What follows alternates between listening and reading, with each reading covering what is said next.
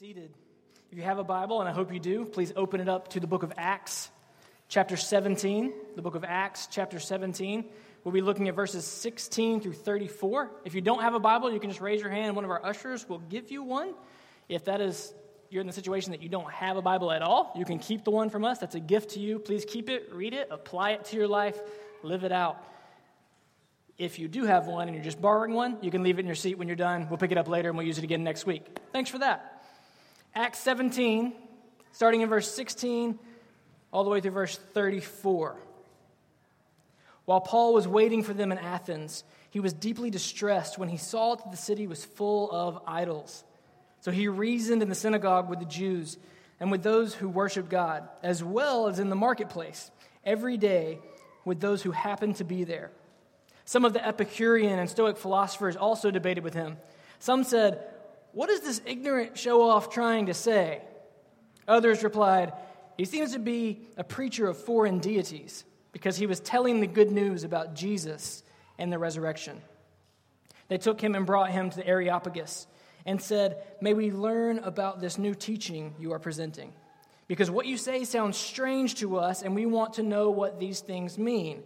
Now all the Athenians and the foreigners residing there spent their time on nothing else but telling or hearing something new. Paul stood in the middle of the Areopagus and said, "People of Athens, I see that you are extremely religious in every respect. For as I was passing through and observing the objects of your worship, I even found an altar on which was inscribed, 'To an unknown God.' Therefore, what you worship in ignorance, this I proclaim to you. The God who made the world and everything in it, he is Lord of heaven and earth, does not live in shrines made by hands. Neither is he served by human hands as though he needed anything, since he himself gives everyone life and breath and all things. From one man he has made every nationality to live over the whole earth and has determined their appointed times and the boundaries of where they live. He did this so that they might seek God and perhaps they might reach out and find him, though he is not far from each one of us. For in him we live and move and have our being, as even some of your own poets have said, for we are also his offspring. Since we are God's offspring, then, we shouldn't think that the divine nature is like gold or silver or stone, an image fashioned by human art or imagination. Therefore, having overlooked the times of ignorance, God now commands all people everywhere to repent, because he has set a day when he's going to judge the world in righteousness by the man he has appointed. He has provided proof of this to everyone by raising him from the dead." When they heard about the resurrection of the dead, some began to ridicule him, but others said, "We'd like to hear from you again about this." So Paul left their presence. However, some people joined him and believed, including Dionysius, the Areopagite, and a woman named Damaris, and others with them. This is the word of God.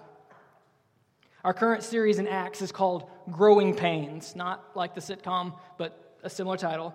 Last week, we saw Paul, Silas, and Timothy persecuted in Thessalonica and in Berea, and Paul left there to go to Athens, where we find him in this passage. He sent word for Silas and Timothy to come and meet him there, but our passage today is while he was waiting on their arrival. Last week, Pastor Philip said something really well that I'm actually going to quote. He said, "It's important to know who God really is. You can fall in love with the God of your imagination and not even realize it." He went on to say, "We don't want to be in love with our imaginations. We want to be in love with the true and living God." One of the biggest problems in the world today, including in Greater Charleston, is that people don't know God. Yes, there are lots of problems we can name. We can talk about systemic structures. We can talk about politics. We can talk about poverty. All kinds of things that we can delve into that are problems in the world. They're results of sin in this broken world. But at the bottom of it, people don't know God. Friends, today I want you to hear me. God exists. The one true living God exists, and we can truly know him through his son, Jesus Christ. The title of today's message is simply Knowing God, not the book by J.I. Packer, but that is a book that you should check out if you like what we're talking about in this sermon or what's in this passage. It can be really helpful in helping you to know what the whole Bible says about God. But today we're going to look at the book in which God reveals himself, the Bible. So here's something I want to make clear to you.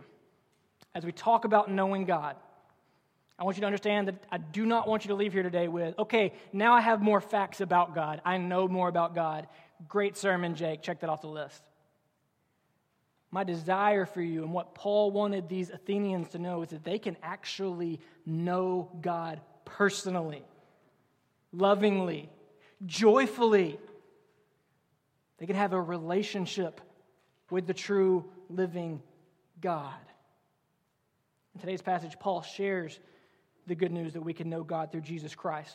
Look back at verse 16. It says, while Paul was waiting for them in Athens, he was deeply distressed when he saw that the city was full of idols. Now, Athens was the city where great philosophers had been 400 or 500 years before this. Socrates, Plato, Aristotle. Some of you are like, I don't know anything about philosophy, but I have heard those names. That's kind of me. That's all I really know, too. They were there, though. This is a place that is known in the Roman Empire. At this point, it wouldn't have been as big as it was at its peak 400 or 500 years before, but it was still known for this place to go and have these big discussions and debates and to be deep thinkers. Some of you who are deep thinkers are like, oh yeah, come on, give us a deep sermon. Some of you who are more like feel-good people are like, man, don't bore us with a lecture today.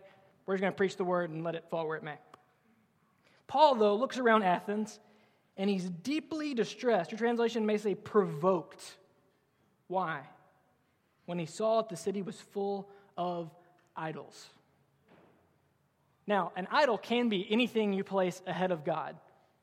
Anything you make God that is not God can be an idol. But specifically what Paul was seeing was actually carved and shaped images of gold and silver and wood and all these kind of things, statues that were representing little g gods. Does that make sense? We're tracking with that? So he looked at this, and he's deeply distressed. Now, why is he deeply distressed? Why does that stir something up in him? It's because Paul knew and knows the one true living God. And to see people who didn't know him, to see people who were worshiping created things,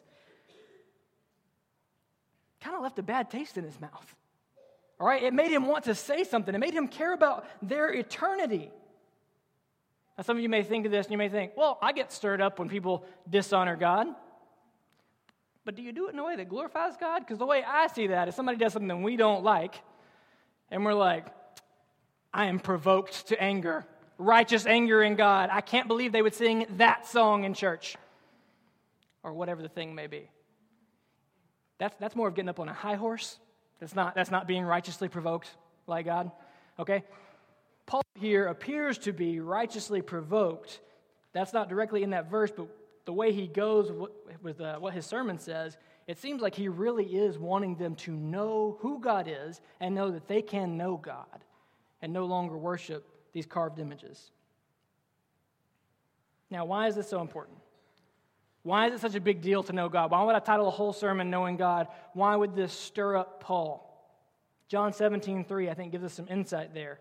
John 17:3 is Jesus praying, and he says, this is eternal life, that they may know you, the only true God, and the one you have sent, Jesus Christ.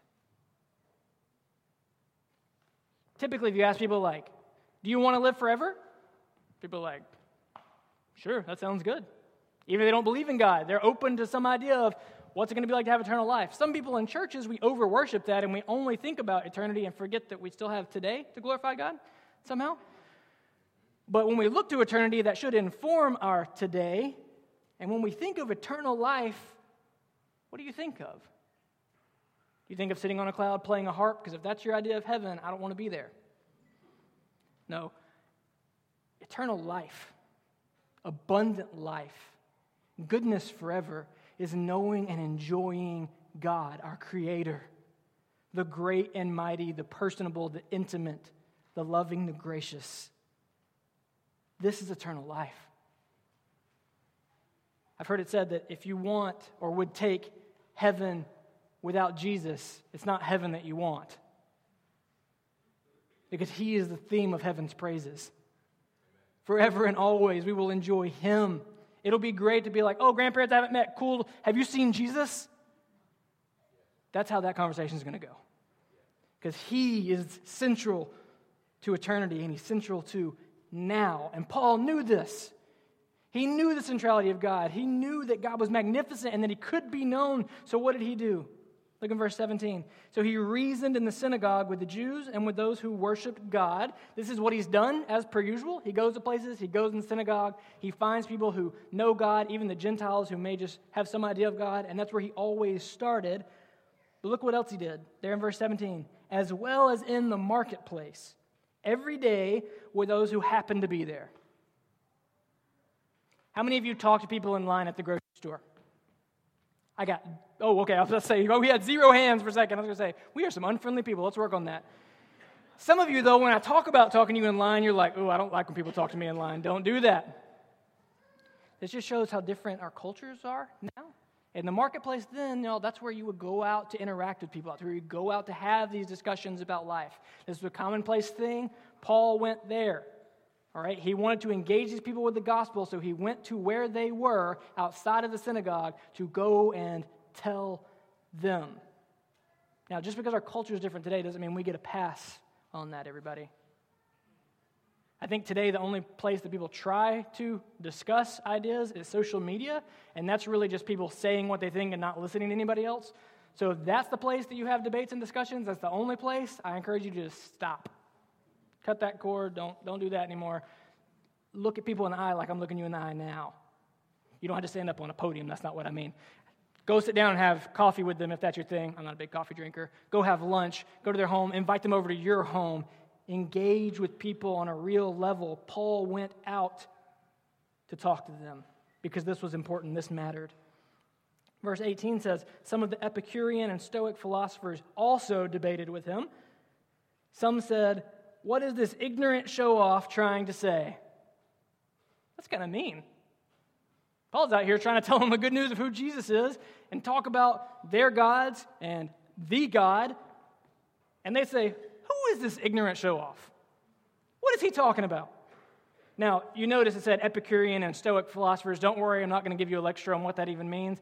Basically, these were common themes of the day that people thought that were not Christian, okay? They had different views of God than Christianity. And they thought they knew something because they're like, we've been in Athens. We've been having these debates. We've been having these discussions. We're philosophizers. And I meant to say it that way. They thought they were somebody. And who was this Paul who just showed up in town and suddenly was talking about somebody else? Others replied, he seems to be a preacher of foreign deities because he was telling the good news about Jesus and the resurrection. So they even admit he's telling us about a God that we don't know. Now, in this pagan time, they had so many gods that they were open to hearing about other gods. They may not worship your God alone, but they may take some of the truths about your God or take some statues and some names, and they may try to give you some of theirs as well.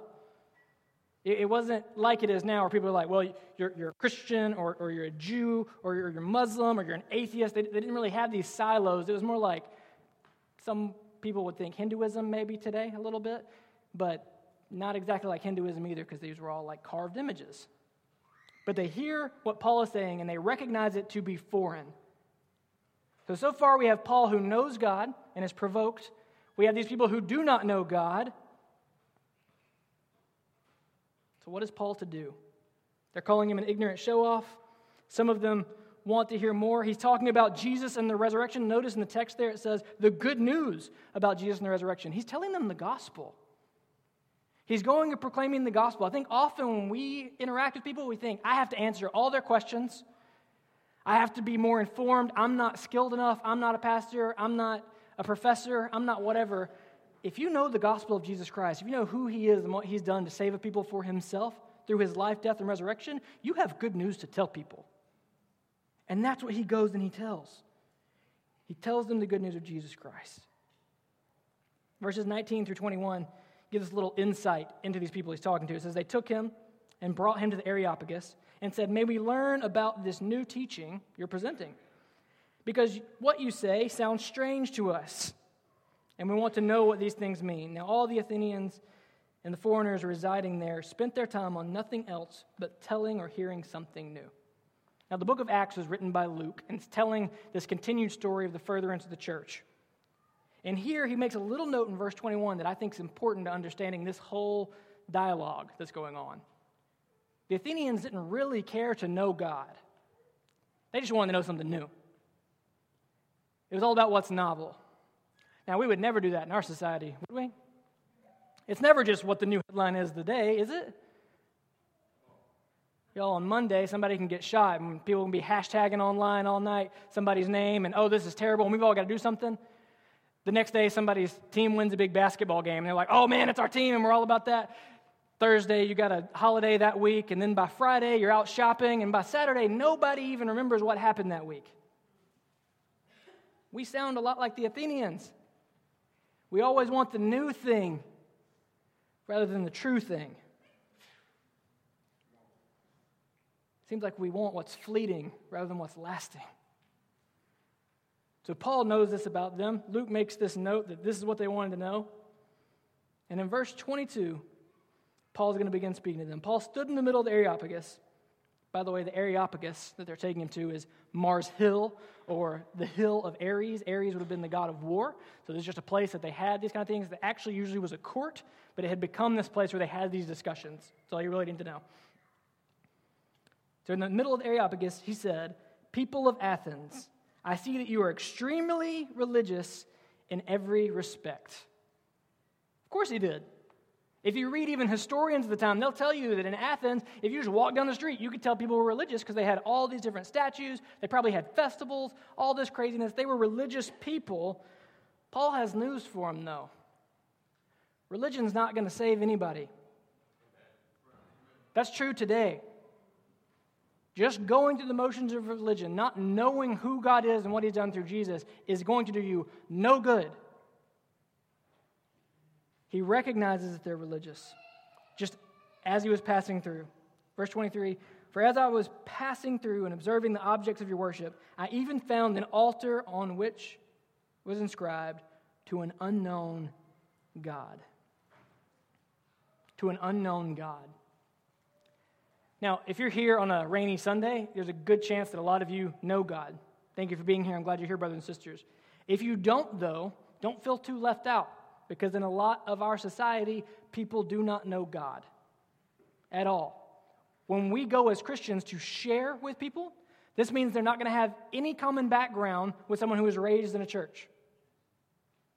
One of the most difficult things in learning to share the gospel in 2018, if you're a Christian, is you may have been raised in church, you may have heard all these different terms, and you go out and you start sharing the gospel, and you start talking about resurrection and justification and glorification and exegesis and eisegesis and all these different things, and somebody's sitting there going, what are you talking about? Because we're in a Christian subculture that forgets that there are people who have no idea about God.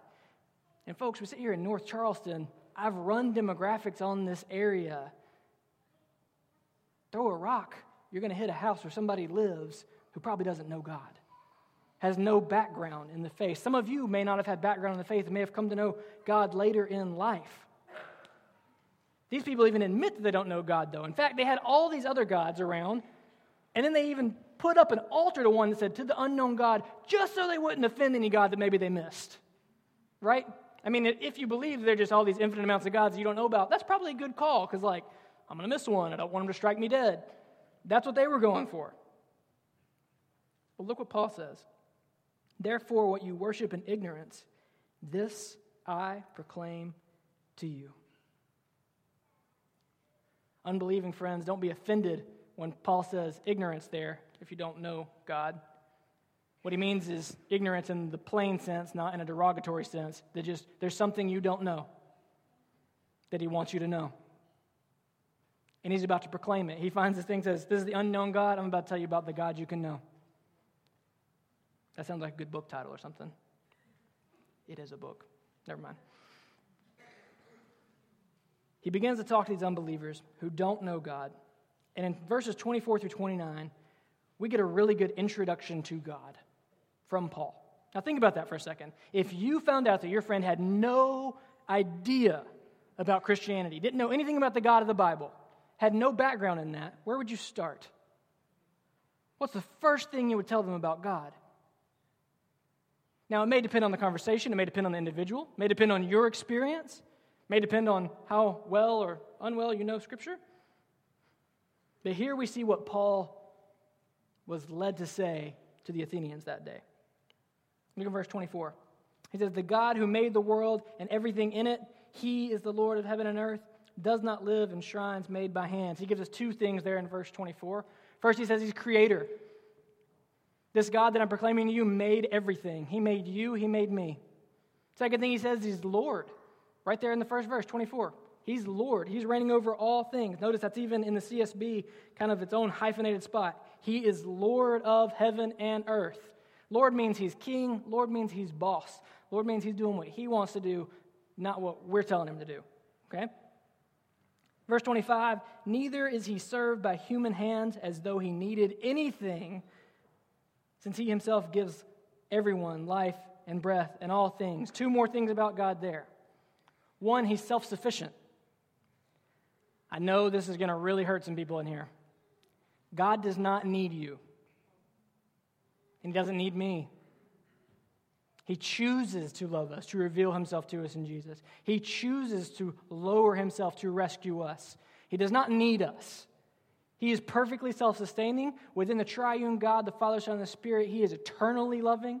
He does not need us to love. He does not need us to carry out his will. He chooses to do that because he's loving and gracious. So he's self-sufficient. He's also sustainer.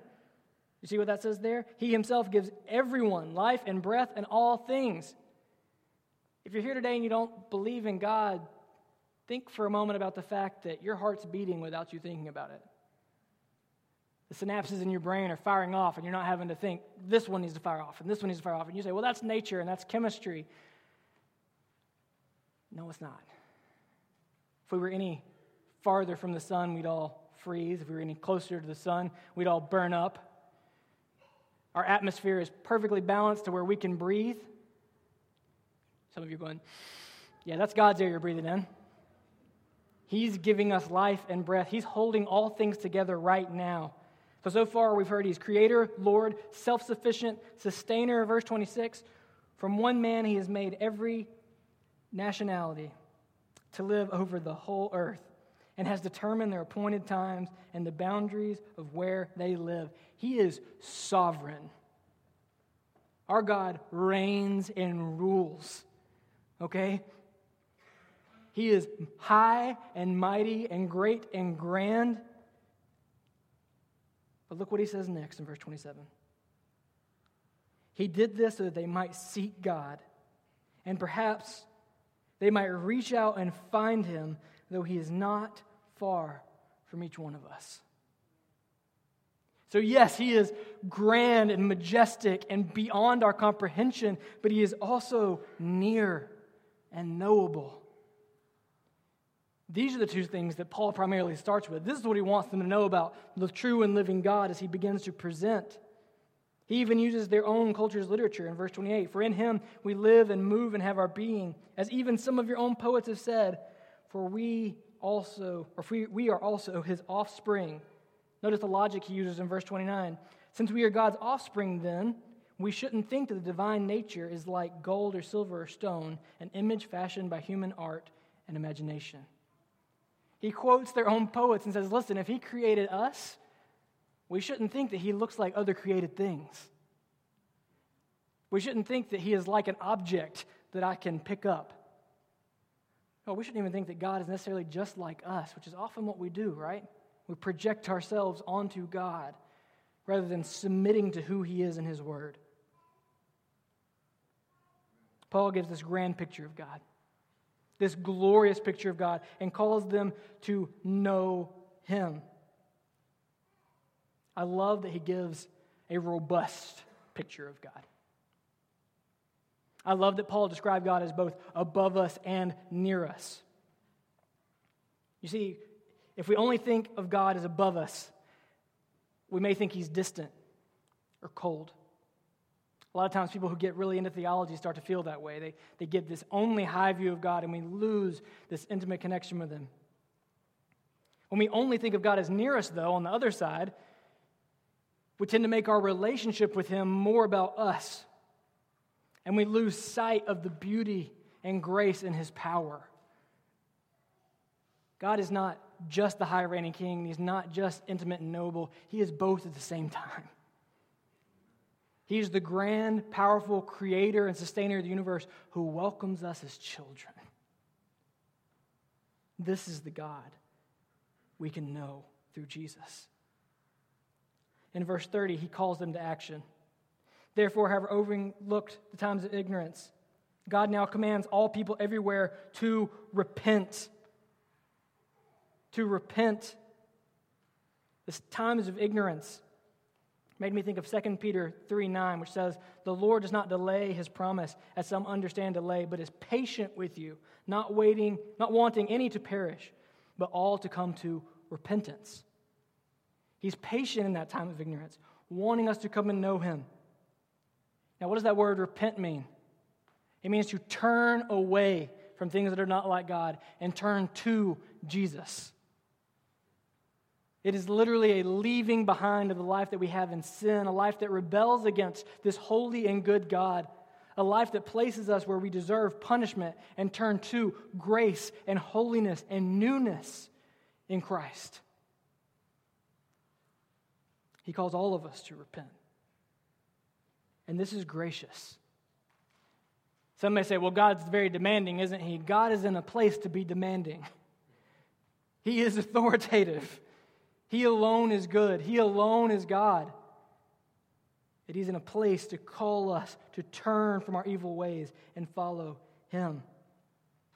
In verse 31, Paul continues, because he has set a day when he is going to judge the world in righteousness by the man he has appointed. He has provided proof of this to everyone by raising him from the dead. Why is Paul calling these people to repent? Why is he provoked within his spirit? Because he knows that God is going to righteously judge the living and the dead. He knows that a day is coming where we will stand before God and we won't be able to say, well, I had this altar that was to the unknown God. We won't be able to say, well, I was a member at this church and it was just part of my life. Wasn't that enough, God? No. The only ones who will be able to stand before God will be those who know Jesus as Savior and Lord. Those who say, I have nothing in myself, God. I take all my bad deeds, I take all my good deeds, and I throw them in the fire, and I cast myself at the cross of Jesus Christ. And I say, this is all I have, God. And he welcomes us in based on Jesus' righteousness. I love the end of verse 31 there where he gets back to the resurrection. He's provided proof of this to everyone by raising him from the dead. He speaks of the resurrection as fact, not as something that was thought up or dreamed up. The resurrection is not a metaphor.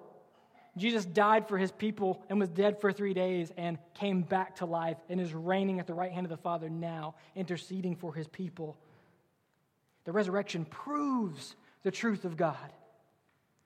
And it shows us that God desires to make himself known to us. God is knowable. And not just in theory. Again, I told you at the beginning, I don't want you to just write down, I can know God. I want you to think for a minute. There is no other God who stepped out of heaven to save his people. It's the first Sunday of December. Christmas season is upon us. Some of you are, whoa, and we hate that. Some of you are way too excited. I hope you'll be celebrating the birth of a Savior. I hope you'll be celebrating and remembering that Jesus came to rescue us, to save us from ourselves. While we were yet sinners, Christ died for us. He didn't sit up in heaven and go, all right, once they're good enough, I'll come down and get them. No, he saw us in our mess. He saw us in our rebellion. He saw us in our bitterness. And he came in love. One of my favorite themes of the Christmas season really ties in to this idea. And it's just a word. The word Emmanuel. Emmanuel means God with us. In Matthew chapter 1, verse 23, Scripture says, see, the virgin will become pregnant and give birth to a son, and they will call his name Emmanuel, which is translated, God is with us. Jesus came as fully God and fully man, lived the life we should have, died the death we should have, and rose again 3 days later to defeat sin and death and to give us hope in this life. Hope for what? Hope for eternal life that is knowing and enjoying God forever. What I love is I read you that verse from Matthew chapter 1. And if you go to the end of Matthew, literally the last verse in Matthew, chapter 28, verse 20, the book ends with Jesus saying, I am with you always to the end of the age. John Wesley knew the importance of this earth-shattering truth. It said that Wesley's last words were, the best of all is God with us.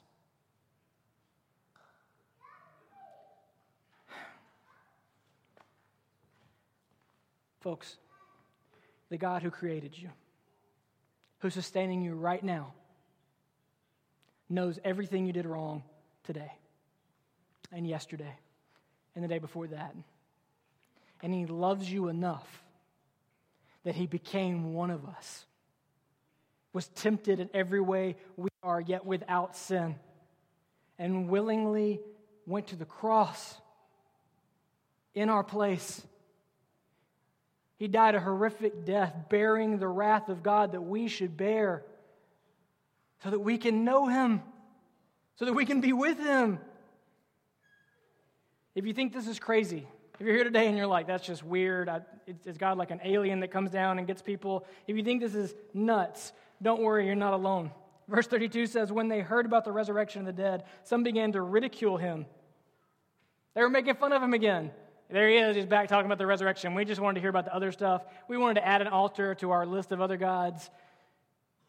But others said, we'd like to hear you again about this. If you're here today and you say, I'm interested, I want to hear you again about this, I want to press urgency for you. I want to press that you can know God today, right where you are. If you trust Jesus as Savior and Lord right where you are justified before God and you can know Him intimately. Don't wait. Life is short. Don't think I'll get my stuff together later in my life. Don't do that. He has purpose for you today. It wasn't just that some ridiculed Him and some just wanted to hear Him later. It says Paul left their presence. However, some people joined him and believed. And it names off 2 people for us there who believed. It says 2 and others with them. I think a lot of times we get this picture that every time they preached in the New Testament, just droves of people came. It's the Acts 2 picture. Thousands are getting saved every time. These people are just great preachers. The Holy Spirit was just so active among them. We forget that when we go and share the gospel, if even one person hears, we've witnessed a miracle.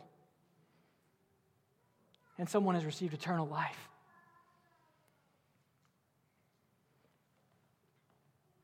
Unbeliever, if you're here today, I want you to know that God is real. He's more real than you and me right now.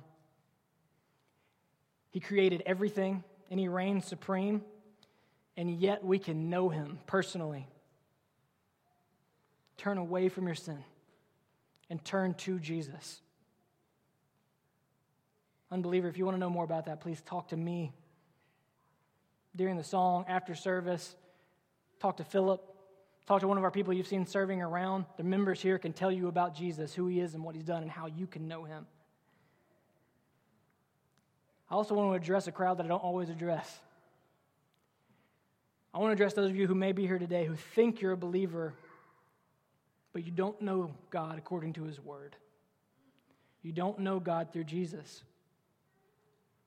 You know the God of your imagination.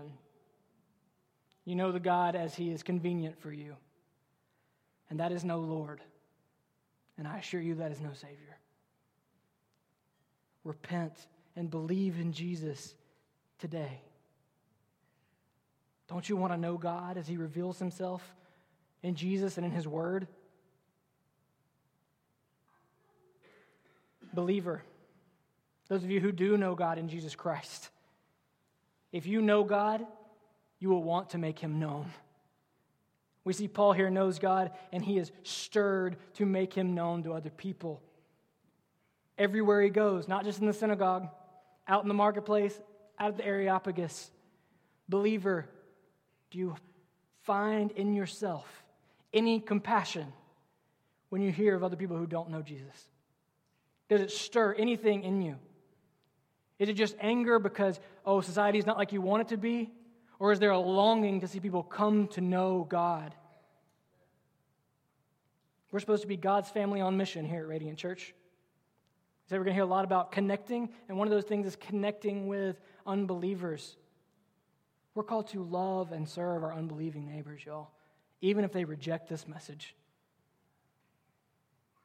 Are we doing that? Are we passionate about that? Are we engaging as Paul is? Are we willing to go and introduce God and say, listen, I know you don't know him. I know you ridicule me and think I'm crazy, but I want you to know this God. Knowing God and being known by God matter more than anything else in this life. I don't say that flippantly. Knowing God and being known by God matter more than anything in this life. Do you know him? Do you love him? Do you find joy in him? It's said that the chief end of man, the reason we exist, is to glorify God and enjoy him forever. You can begin knowing God today through Jesus. Let's pray. Father, we thank you